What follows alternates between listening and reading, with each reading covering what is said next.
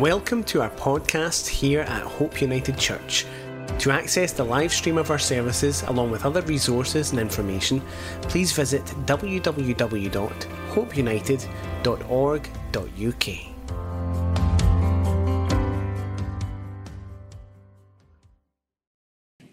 Well, the Gospel of John, High Priestly Prayer.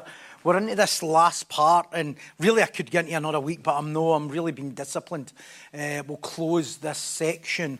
This is 7 parts in this kind of section alone, where Jesus is praying. First he prayed for himself, not in a selfish way, but then, as we know, there's this section where he prays for the apostles, the disciples, and then as we move on next week, he starts praying for all believers, which... and that'll take us through another few weeks. And Jesus is here praying with the disciples. This is the end of the farewell discourse, if you like, the upper room, which we have been in this whole section, I don't know, months now. And chapter 17 we've been in for 10 weeks. I think it's the longest since we've been... since the word has been found in this church that we've spent in a chapter alone in chapter 17, and it's because it's astounding. And why would we not when it's Christ praying? There is no more weighty scripture in the whole of the Bible, Old or New Testament, than Christ lifting his heart to the Father as one and praying. There is no other scripture that you'll ever read that will have more weight or more reverence or more holiness than these verses. And as I say, after this, today we'll be in this section for 7 weeks, and I think as a believer personally, and certainly the last 4 years, I've never read anything that carries such weight and such depth as these verses, to the point of view as you go, you really need to go back and listen to them to get the weight of each verse. And often what happens is, because the verses are so weighty and there's so much detail, even in one line, one statement, even in the spaces, as Christ prays, sometimes you can miss the flow of the whole prayer. So maybe come the end of this, we maybe just go through it just 1 week and just go through a flow of the prayer, because when you stop and start, it sometimes can be a bit disjointed, but we're trying to kind of keep it coherent. So the good thing is, when we're speaking every week, is that we can go upstream the week before and give a kind of overview as we flow into the next bit. But we'll conclude this section this morning. Let me read what we spoke of last week and then read through to verse 19, where we'll conclude this morning. Christ prays, "I have given them your word, and the whole world has hated them, because they are not of the world, just as I am not of the world." Verse 15, "I do not pray that you should take them out of the world, but that you should keep them from the evil one.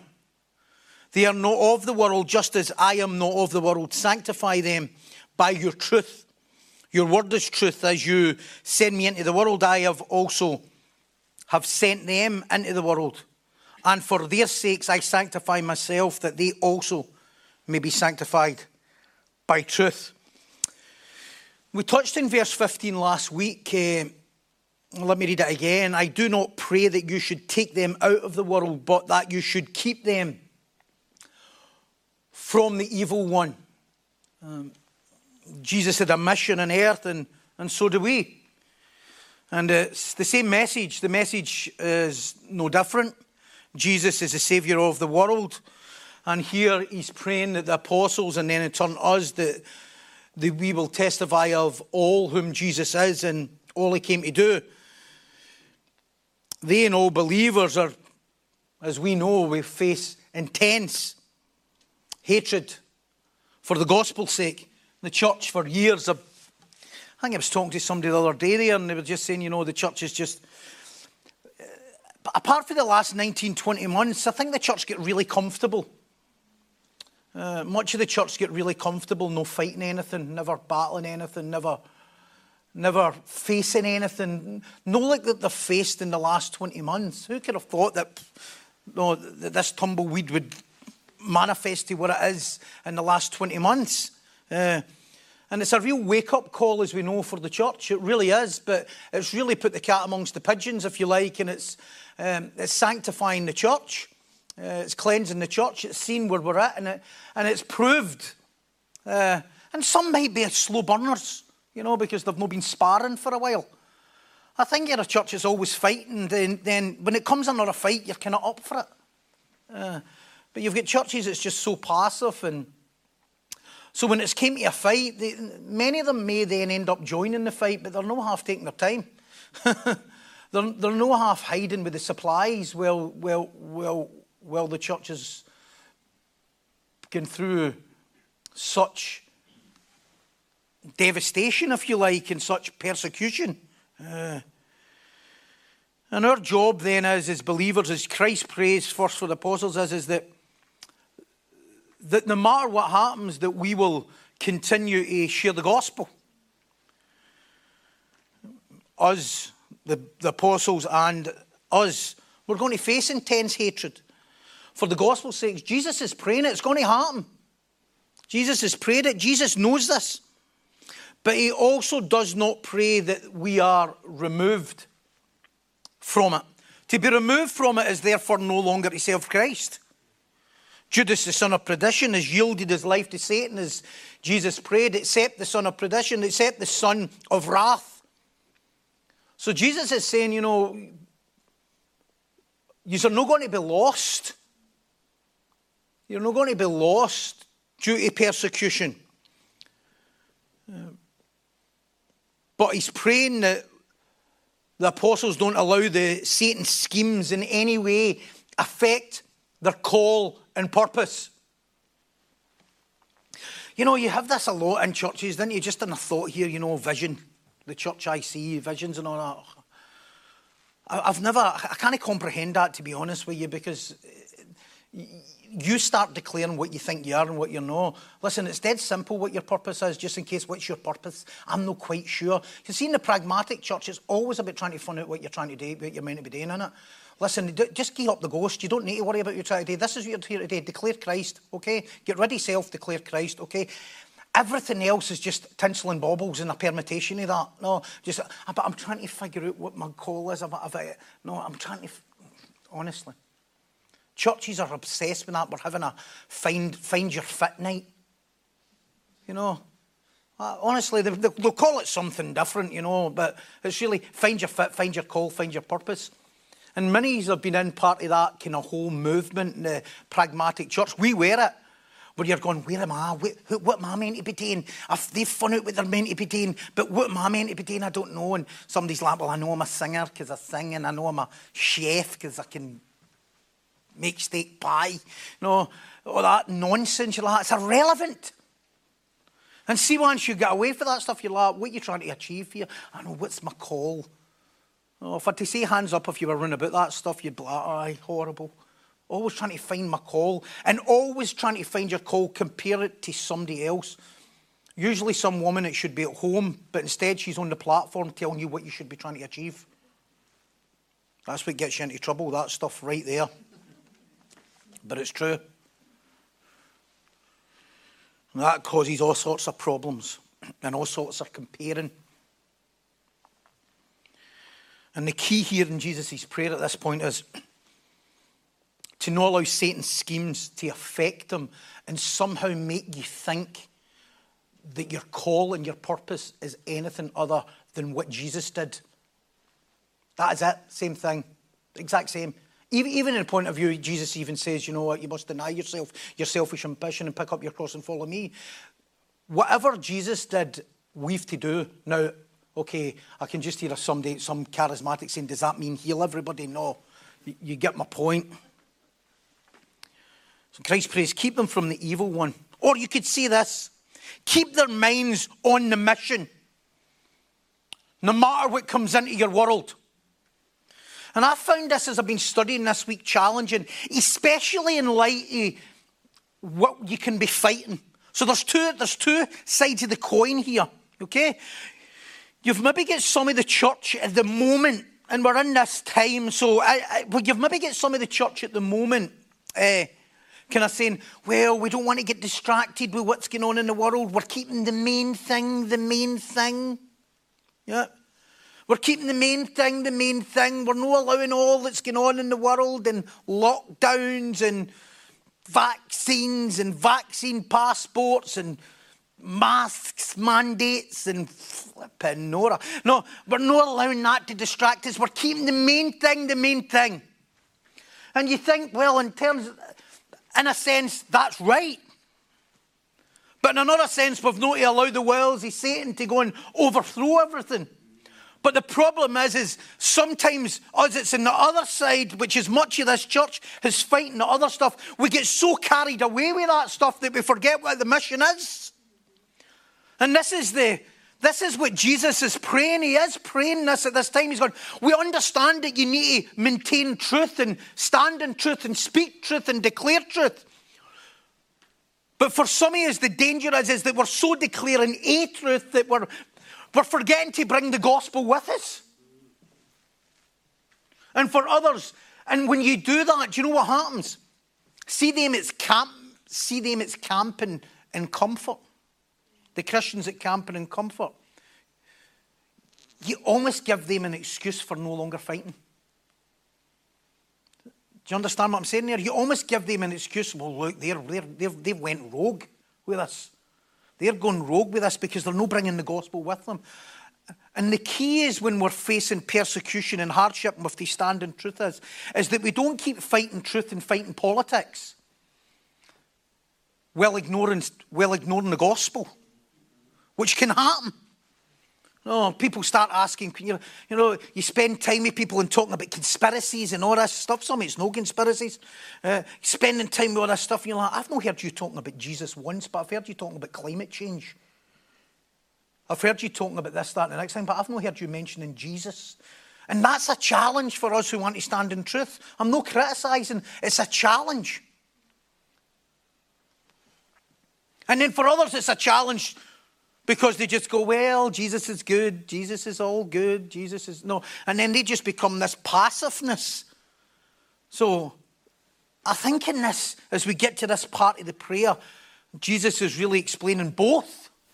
And he's explaining what we need.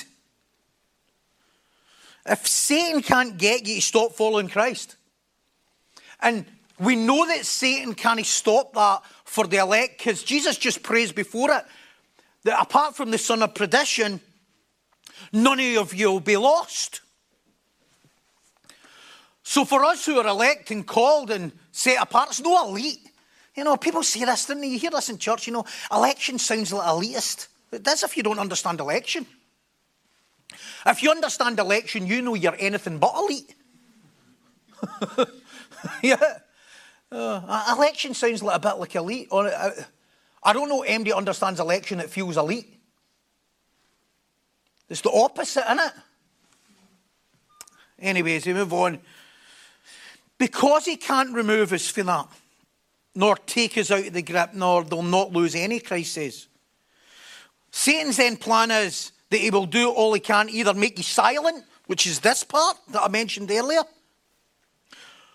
or the other part, and often which just is damaging, or at times more damaging, take you into a battle that will start to distort and hijack the gospel message.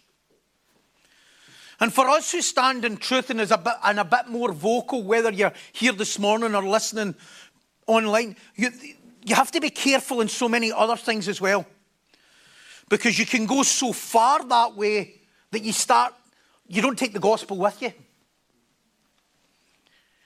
So when Jesus says, I do not pray that you should take them out of the world, it's important to know what Jesus is saying. And the prayer is, don't allow Satan to distort and take us off course. Satan would love you to just talk about vax or non-vax forever. He does not care. We think, I'm fighting that. Seriously. He doesn't care that you're talking about that stuff as long as because he knows it's not the gospel. It's a truth, but it's not the truth. And he doesn't mind you talking about that. In fact, it can be something so fleshy that that's all we talk about. And especially the longer you're in it. This is not a division between them that see truth and them that don't see truth in this last 20 months. It's them that see truth, them that don't see truth, and them that get hijacked with truth, that they start declaring another truth. And them that don't declare any. You come to church on a Sunday, many years, and you're banging on all week. Come to church on a Sunday, and it takes that to kind of get you on line with what your purpose is. Come Monday, you're back in Tweetsville.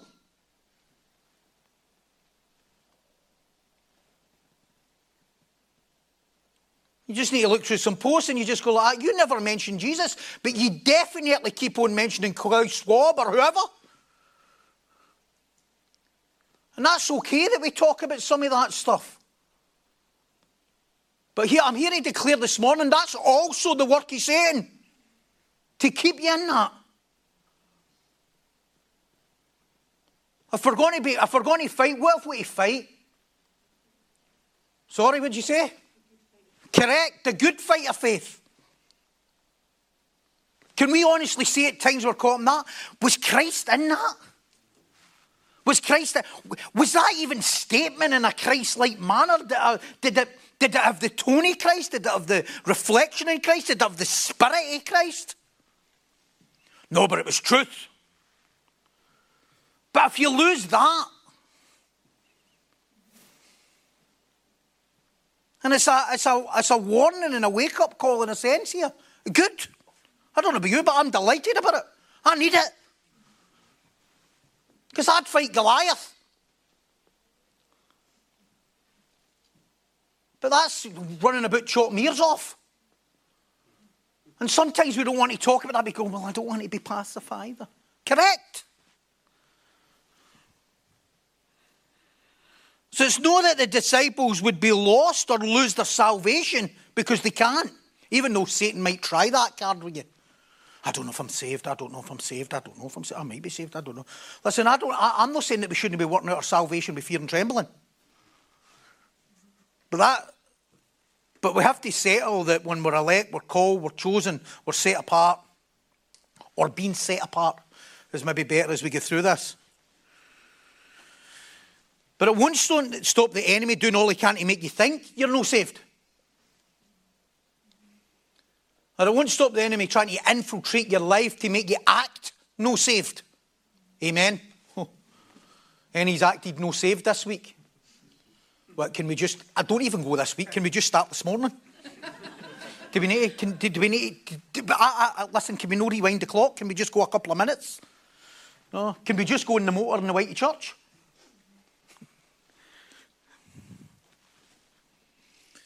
And that's Satan's next plan if we can't do that. So Jesus says, I'm not praying that you'll be taken out the world. I'm praying that because we're sent here, we're called ones, we're sent out ones.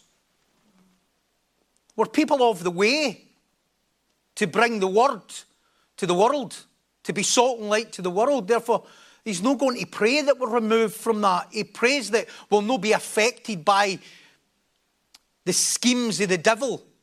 Well, we're doing it. And so I'm trying to infiltrate our lives. And I think sometimes, and I think God's timing and his word's so precious that I'm so grateful that you just hit these things at the right time, I think, because I said this to a guy once and he nearly, I was going to say he choked in his penguin, but it was me that was eating the penguin, he was having something else. And he says, truth's only truth in its time. And honestly, the guy nearly had a heart attack. He's like, truth. But there's such a thing, of course it is, but you heard truth before, but sometimes when it hits, and as you go through God's word, there's times when you hit that thing and it just seems to, because of the sanctifying work of the word, the timing's perfect for what you need at that point.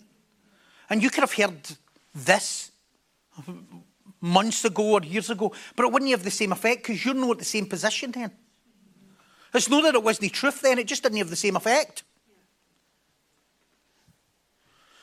So Satan will try and create, and Jesus' prayer is that how that we'll not be drawn into the evil schemes or by the evil one, by creating chaos. So that we don't keep preaching the gospel. And this is why and we'll get into this in verse 17, the sanctification of the word is so important. Because there's so many things in our life that can infiltrate our life, our work, our personal relationships, marriages, kids, all sorts of stuff that's trying to infiltrate, that Satan will use to infiltrate, that we don't even see as Satan's schemes, to try and stop us keeping the main thing, if you like. I don't like saying that word because it's dead pragmatic, but you know what I mean. Verse 16, Jesus prays, they are not of the world, just as I am not of the world. And as verse 15 flows into this and the connection of what Christ's saying in verse 15, Hendrickson puts it this way. He says, what Christ is saying is, grant that these disciples may not enter into the domain of Satan. Into the domain of Satan. That's what Jesus is praying here. And I would totally concur with Hendrickson. That we'll not be took into Satan's domain. Meaning, into Satan's territory. Or into what he controls and has rule over. And here is where we must lean in Christ's prayer and remember this prayer. You know, and this is a wonderful thing about the word. We can lean on this prayer and continue to meditate in this prayer.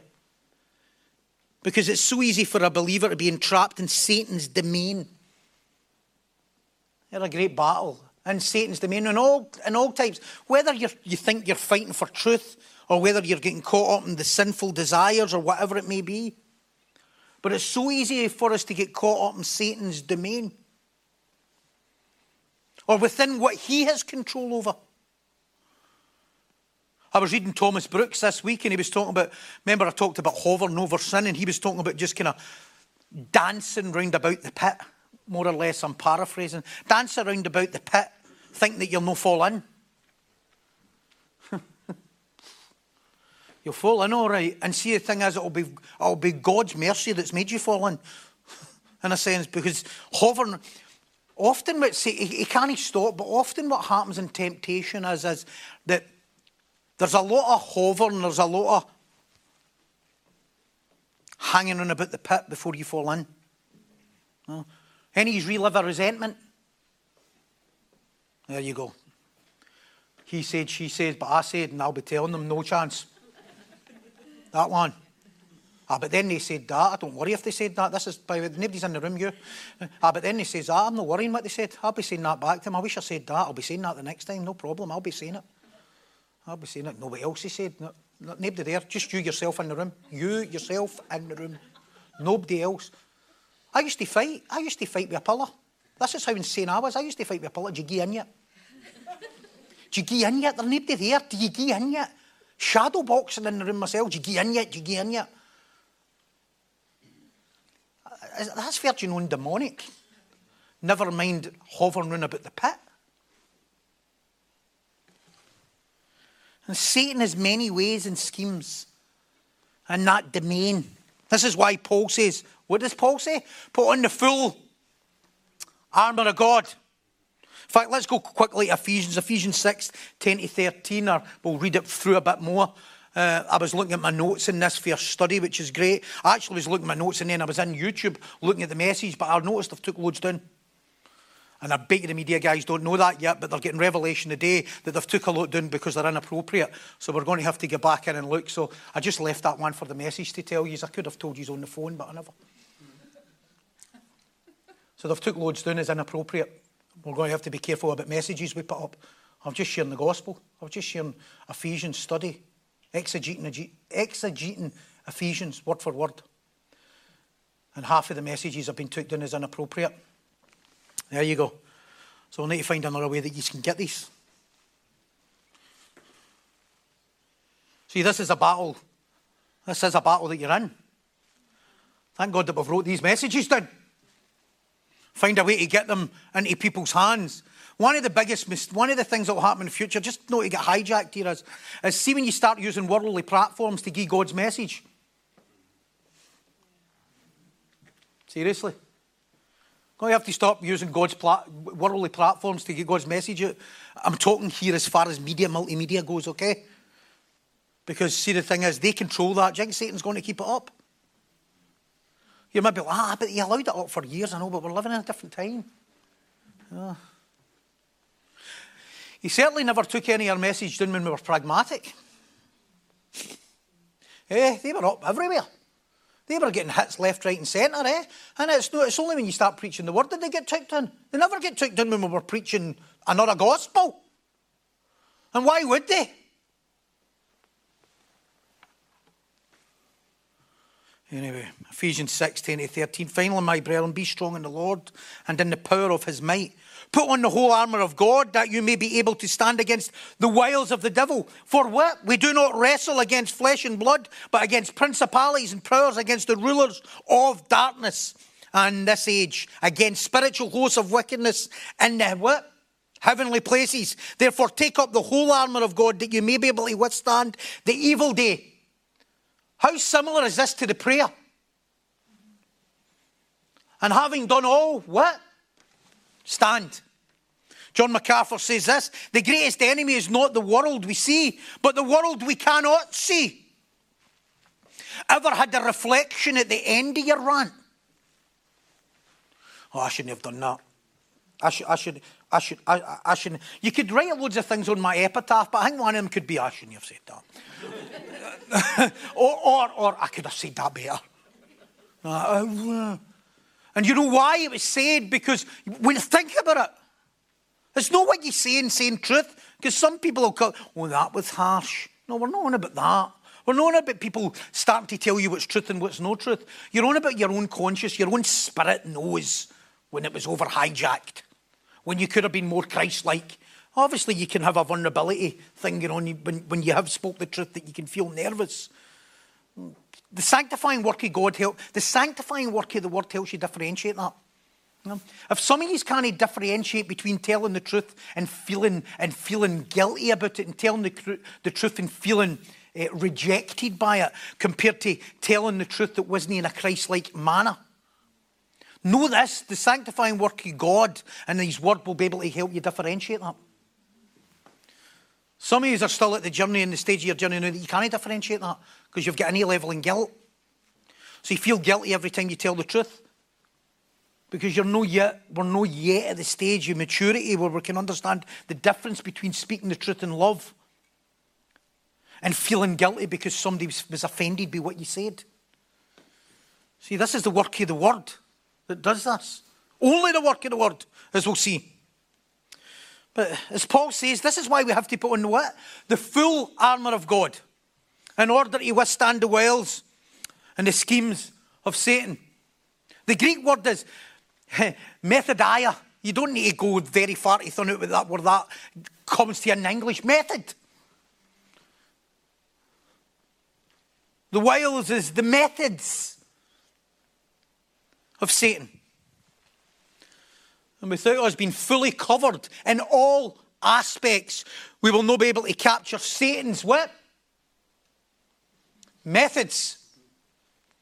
Only being fully armoured will you capture Satan's methods. Hence why we have to put on the full armour of God before we speak, act, fight, defend ourselves and everything, but we don't we know? Too quick, aren't we? Too quick at responding, thinking that you're defending the truth. Amen? How often do you respond thinking you're defending the truth when you've not put on the full armour before you've even defended that truth? No realising these methods. How many times have you reflected back when you thought you had the full armour of God on? You reflect back, you thought you had the full armour of God on, but you've got a disease. You're like, I thought I had the full armour of God on there, defending truth, being a soldier of Christ. That whole section in Ephesians 6, Dr. Martin Lloyd-Jones calls it the Christian soldier. But you didn't realise at the time that you were overrun with some flesh, emotion, too much emotion going on. Thinking you're standing in truth and you were just being emotional. And you look back and you realise that I simply get caught up in Satan's methods there, and I never even noticed I was getting caught in method because I thought I was defending truth. I thought I was standing in the Word. I thought I was standing for freedom. I thought I was standing up for my right. I thought I was valuing myself.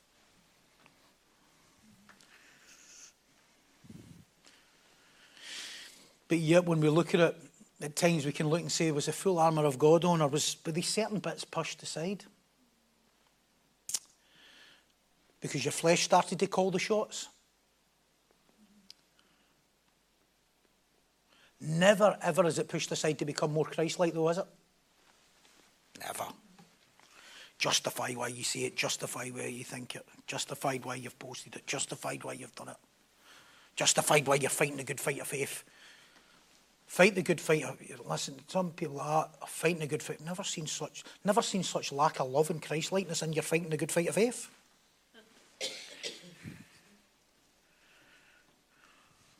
Satan's got a greater tactic. He uses the flesh-filled believer. See, this is even a greater tactic that he does. So Satan's not satisfied.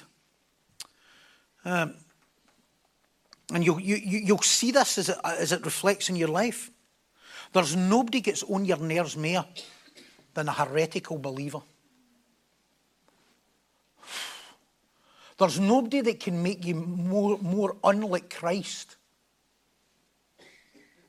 than somebody who's not representing Christ well. Am I right? I know wee Betty, 4 doors down, does your boxing, right? Okay, because she does your boxing all the time. But you know that there's nothing, and a true believer, we're trying to defend the gospel, that really can get under your skin more than somebody who's no defending the gospel. So Satan is a great tactic. He uses the flesh-filled believer. Why do you think Jesus says, love one another as I have loved you so often? Why does he say, be as one as me and the Father are one, which he echoes through this whole verse? Nothing like a so-called believer to get another believer into a fleshy battle. Isn't it? Well, for me anyway. Non-believers don't get under my skin near as much as them who claim to be righteous. Yeah? That's a devil's tactic, and it's one of them. He wants to wrestle you to the ground so that he can stand over you in victory. Palais. I think there's something in real wrestling that I think a move's called palais. It might not be wrestling, but it's one of the mixed martial arts something anyway, you know. Palais. It means to grab somebody with the neck, get them to the ground, and then stand over the top of them in victory. That's what Satan wants to do with your life. Palais you to the ground. To endeavour to hold you down by the neck so you don't get oxygen at the brain and you really talk nonsense. And the problem with Satan's method is to cause us to wrestle with people. Yeah. And then what do? We hold them down and declare victory over them by our brilliant debating. Yeah, we need the full armour of God, people. Lest we succumb to Satan's methodia. He's dealing with things. Lest we start fighting in the flesh. And what happens when we fight in the flesh? Who do we tear down? The flesh. Paul says we're not fighting flesh and blood. And Satan will always use flesh to come at you. He loves nothing more than that. As he knows that a believer who does not put on the full armour is the one whom he can use to attack another believer. Do you hear that? And get him into a flesh fight. Satan knows that a believer that won't put on the full armour of God will be a nightmare to another believer as they get caught on it. How many times have I seen it in church? Constant counselling. They fell out. We need to talk. We're having a harmony meeting. We're having a clear the air meeting. She doesn't get on with her because she was making tea last week and her boy's not getting on the drums. Cheers.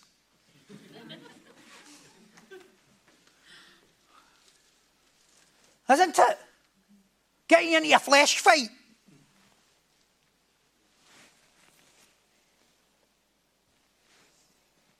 This is why Jesus says, love one another as I have loved you. When you see a so-called believer attacking their brethren, you know that Satan's wrestled them to the ground and has grabbed them by the neck and is standing over them in victory. Because it's, I don't have a problem with God, I have a problem with him. Really? I don't have a problem with God or the church, I have a problem with her. Really? Really? That's what you think?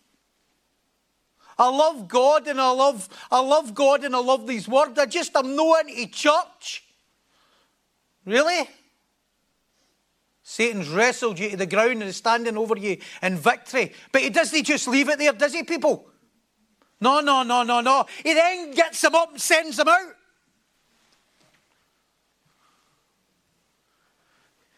To then hover in the church and cause division and trouble.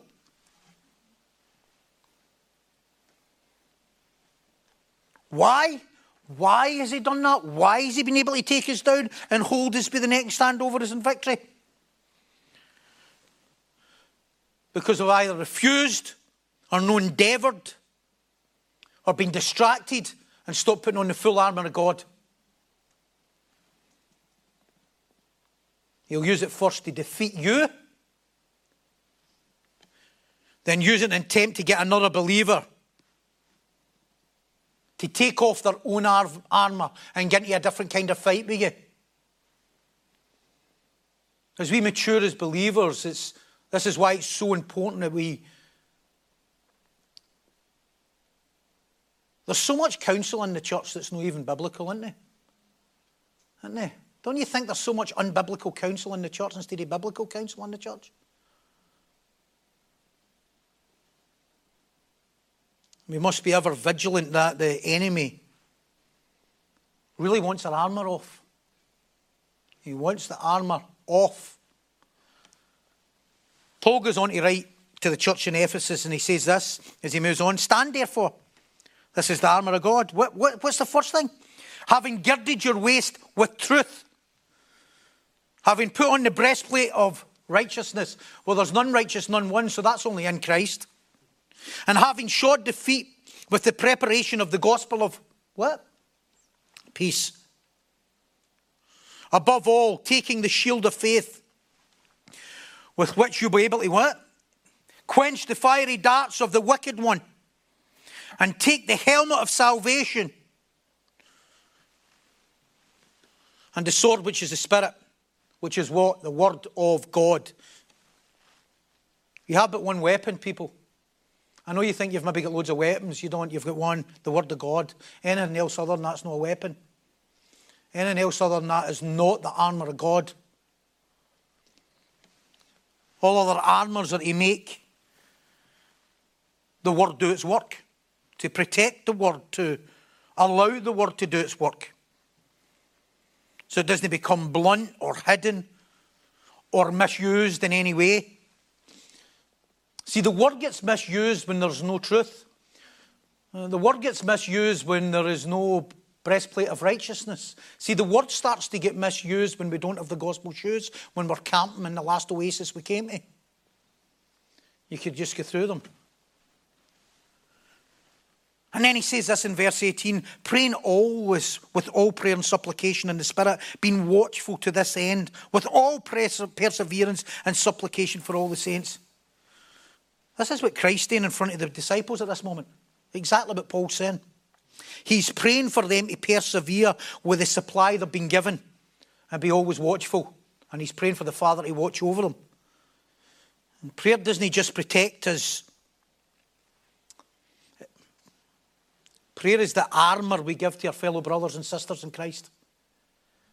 Okay? Prayer doesn't just protect us. Prayer is the armour we bestow upon our brothers and sisters in Christ. This is why Christ's praying for us. I love Paul, Apostle Paul. I think when we finish John, we'll just need to get into another letter because I love Paul so much. There is no man who's any more like Christ. You read that part in Ephesians 6 and you just think, that echoes John 17.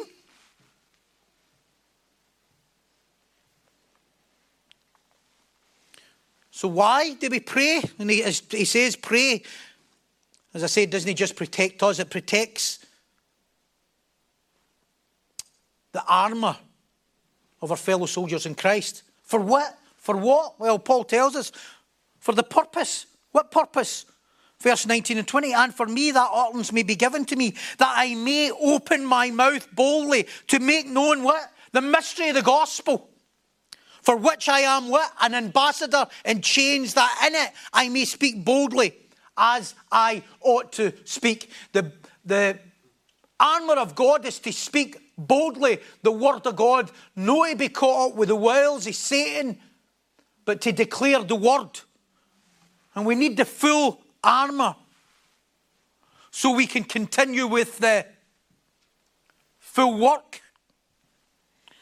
And just like Christ prayed to the Father that we are not taken out of the world, here the apostle himself says, I'm not praying that you get me out of jail. I'm an ambassador for Christ in these chains. I'm an ambassador for Christ in persecution. I'm an ambassador for Christ in my troubles. And the sanctifying work of the word makes you like Christ in what? Every season. I know what it's like to have plenty. I know what it's like to have nothing. What does Paul say? I've learned the secret. I can do all things through Christ who strengthens me. I can do all things due to the word.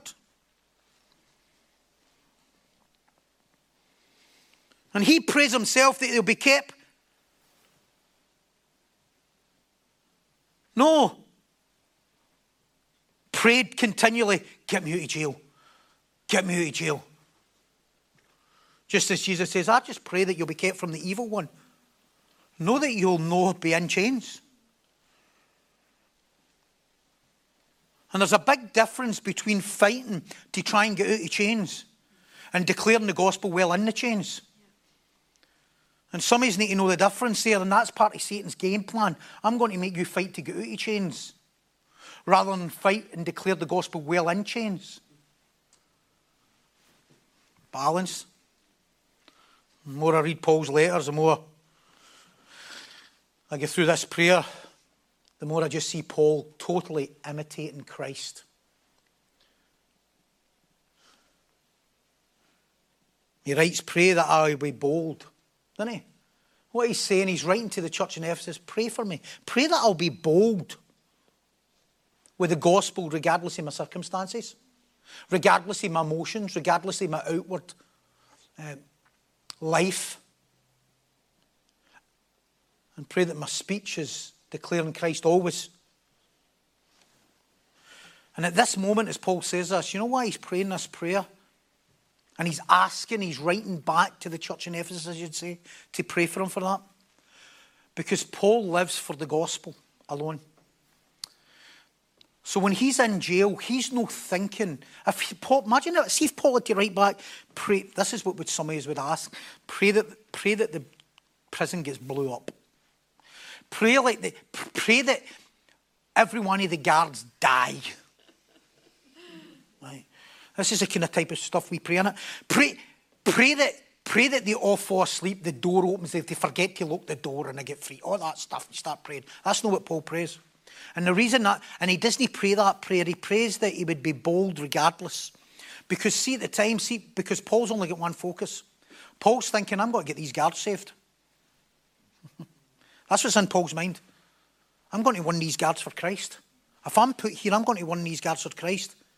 If I get caught up in another fight and start praying other things and desiring other things and declaring injustice and declaring this and declaring that, I'm going to forget that I could win these men for Christ.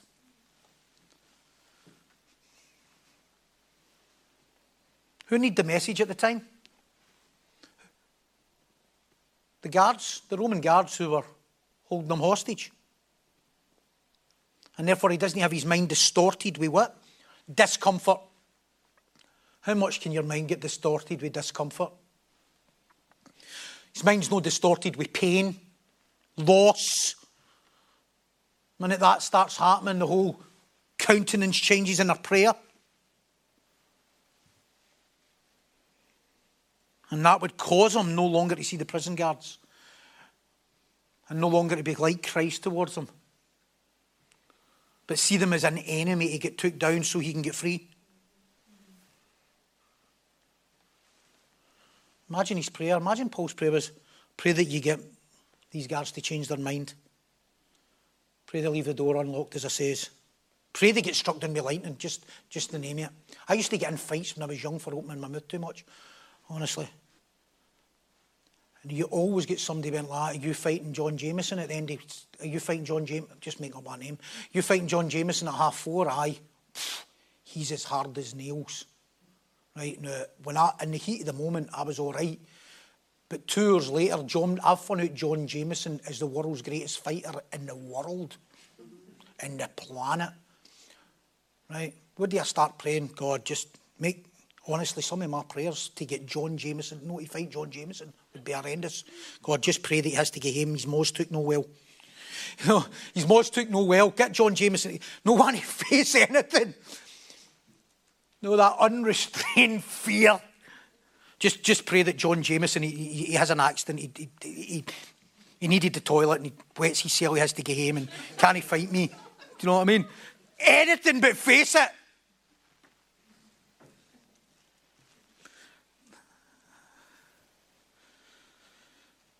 Paul never removed his helmet. Salvation. Never removed his helmet. Salvation. Never removed the belt of truth. Never removed. Here's the thing. He's in prison and never removed his gospel shoes. I think that's one. I know we take off the belt of truth, but see straight after, it's usually the shoes, isn't it? I'm like, right. I thought you're going to declare Christ. No, I'm not declaring Christ anew. I've got other things on my mind. You want to put your gospel shoes up? Never mind the gospel shoes. This, or you maybe say this if you're anything like me and really prideful. This is still the gospel. Really? Really? That's the gospel? Just justifying it? Never removes his breastplate of righteousness. Never removes his shield of faith. That made his sword continually sharp and be able to declare it.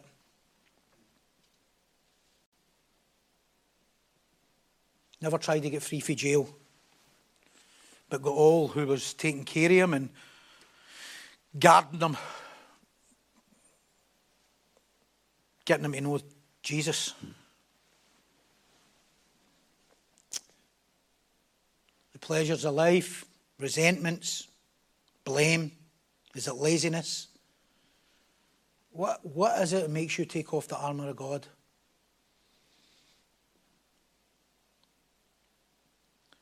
Fellow believers who rile you, governments who tell lies.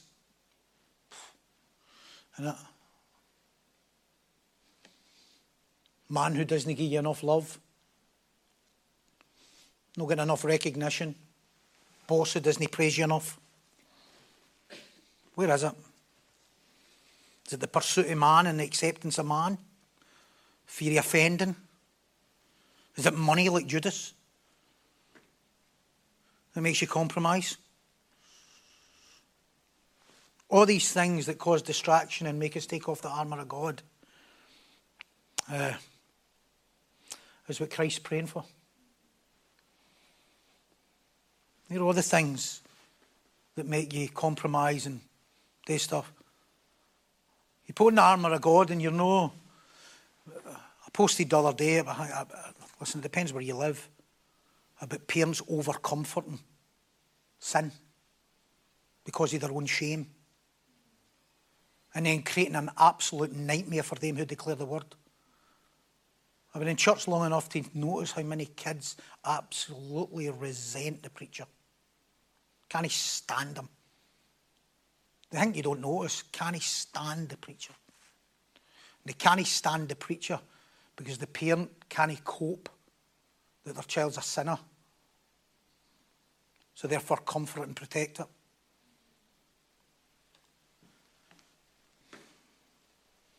And all these things is what cause you to put off the armour of God. John 17:15, I do not pray that you should take them out of the world, but that you should keep them from the evil one. One line. One line. And I could talk about it for 6 months. Because it means so much. What gives us the ability then, as we close? What gives us the ability? What's the tools that make us continue to put on the full armour? What is the... Because you want to know, don't you? What is that I need to do to put on the full armour of God? Are they a method? Are they a system? Absolutely. Christ continues in his prayer. Here's the answer.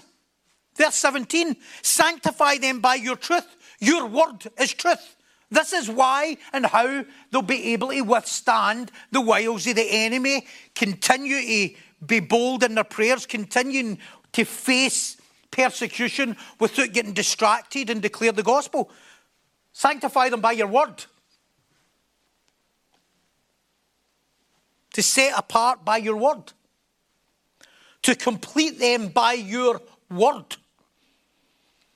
All truth is in the word.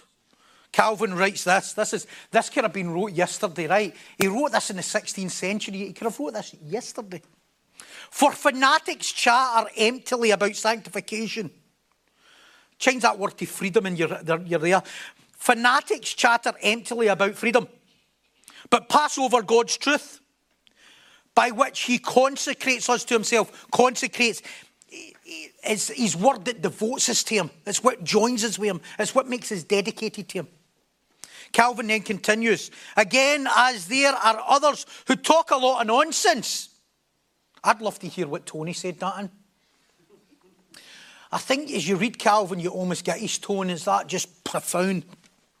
Again, there are others who talk a lot of nonsense about the truth and yet neglect his word. Christ expressly says that the truth by which God sanctifies his sons exists nowhere but the word. End quote. Could have been wrote the day. How many claim to know the truth? They walk in the truth. It's your truth. That's the kind of modern one, isn't it? It's your truth. How many claim to know the truth? That they walk in the truth, teach the truth, yet do not declare the gospel of Christ of Scripture. How can it be truth? Only the word sanctifies us and the truth of God and will equip us as saints. Any other means of truth will lead to another gospel. Any other means of truth leads to another gospel. Which is what? Not the gospel at all.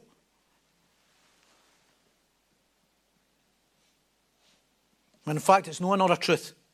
It's that Satan has took them by the scruff of the neck and wrestled them to the ground and stands over them. He then lifts them up, sends them out into the world to declare his lies. And due to the lack of word, these false teachers and weak men have no defence, because it's the word that sanctifies and it's the word that declared the truth. It's the word that allows us to stand against the methods of Satan. No man's own take. Many have been part of church and pragmatic church where man's own take never sanctified you enough to say no. That never helped you enough to not continue to be resentful and tempted and all sorts. No man's own take, not psychology. I know, I stood here and declared, I can testify of this, that it does not sanctify the human being. It didn't even sanctify me, and I was teaching it. An entrepreneur, this is the one, isn't it? I'm an entrepreneurial spirit in the church. I'm an entrepreneurial leadership. Entrepreneurial leadership doesn't get you over yourself. And you know the greatest battle you need to get over yourself? It does not get you to yield. It does not get you to say no to temptation. It does not make you strong and bold in the Lord. Do you know what it gives you? Puffed up ego. Way more than that. All those messages and motivational speeches. It leads all who dare to listen to it into a trap. It leads them into a trap as well, because you think you are changing and you think you're growing and you think you're becoming like Christ, but you're not. These gurus, pragmatic, spiritual entrepreneurs, motivational teachers are Satan's puppets,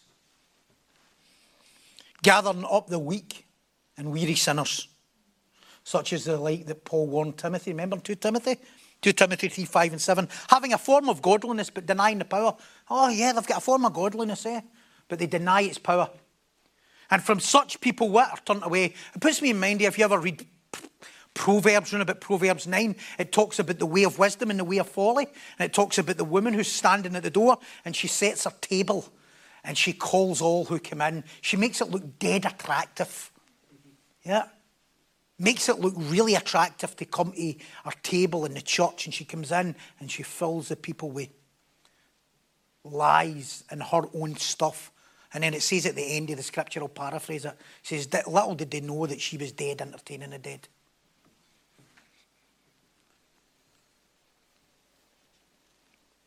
So here we go, having a form of godliness but denying its power, and for such people turn away. For of this sort are those who creep into households, talking church here, and make captives, what? Gullible women, loaded down with sins. I've seen so many of this.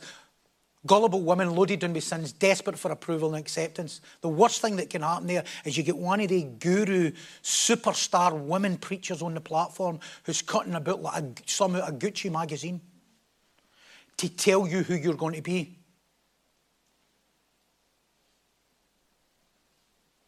And because you're so gullible, and because we're often, when we're broken and full of sin, we're so gullible to that stuff because we want to feel value and good and acceptable. Loaded down with sins, led away by various lusts, always learning. This is what's always happens in this stuff. They're always a new take. My new message I'm taking around the world. Right then. My new message, my new take I'm taking around the world. Always learning, but never coming to know Christ. Always learning, but never coming to the truth of Christ. Why? Because they're not sharing the word. Never coming to the knowledge of truth, and therefore never leading what? Never leading anyone to Christ, but into what? Satan's grip. And then they're unleashed onto the church or into the world. Why? Because they claim to know the truth beyond the word. James Montgomery Boyce says, it's not about the authority of Scripture that's the greatest battle in the world. The greatest battle with the church is the sufficiency. You go to any church today and they'll tell you, oh, we believe in the authority of God. We believe in the authority of God. You go to a church of Scotland, we believe in the authority of God. But you don't believe in the sufficiency of Scripture because you're new changing it. You're new changing it to suit what? The world, to what? To win the world. Never happens. Thinking they're going to what? Raise up saints. They're not raising up saints.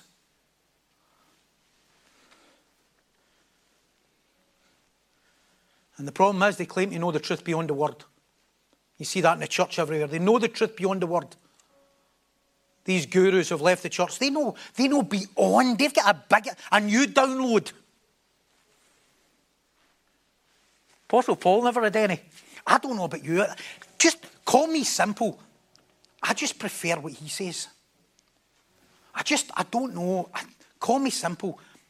I just think the guy who wrote 2/3 of the New Testament just knows a wee bit more. I just think he's a wee bit smarter. In fact, he's a good bit smarter. He's so like Christ. Of course he's smarter. Does any Israelite, do any see this? There's no other way to describe this. Sees you, the more you get sanctified with the word, see them that teach out with the word. They just become thick.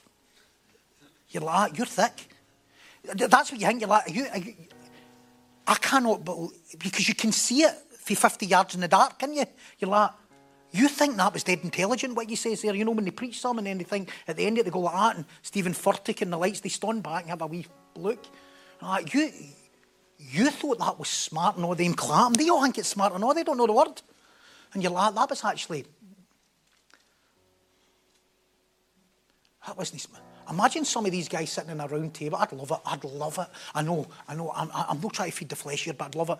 I'd love like a John MacArthur and some of these amazing guys. No, Steve Lawson, Paul Washer, me. Nah, I'm kidding.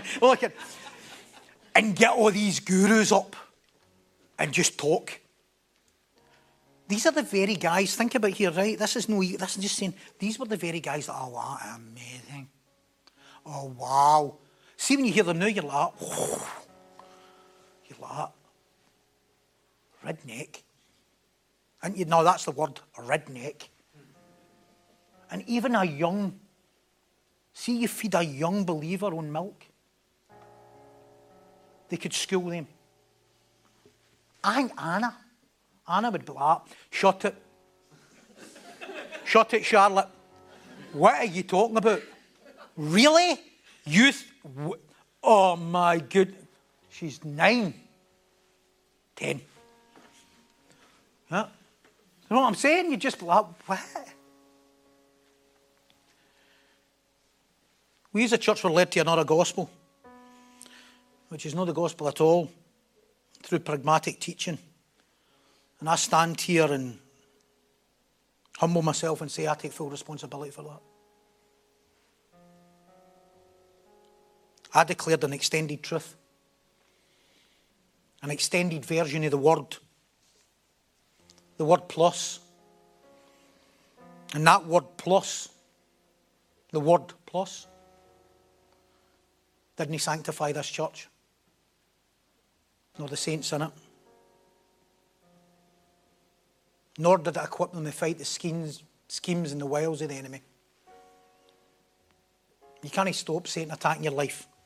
However, without the word, he'll not just attack you, he'll totally devour you. And then spit you into the world. And tell you that you know truth. And you'll go and start declaring that to the world. Sanctify them by your truth. Your word is truth. Time's gone. Christ prays that God sanctifies us by his word. That's it. That's it. Not by our ideas, our own personal studies of life, of the world. Not by putting a t-shirt on that's overpriced and poorly made.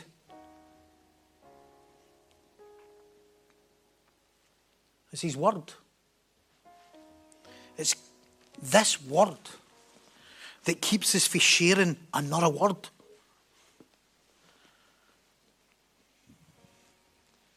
It's his word that gives us completeness to withstand Satan's lies and schemes.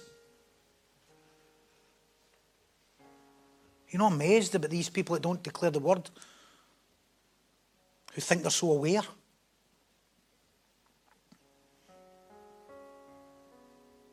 Who think they're so in the money,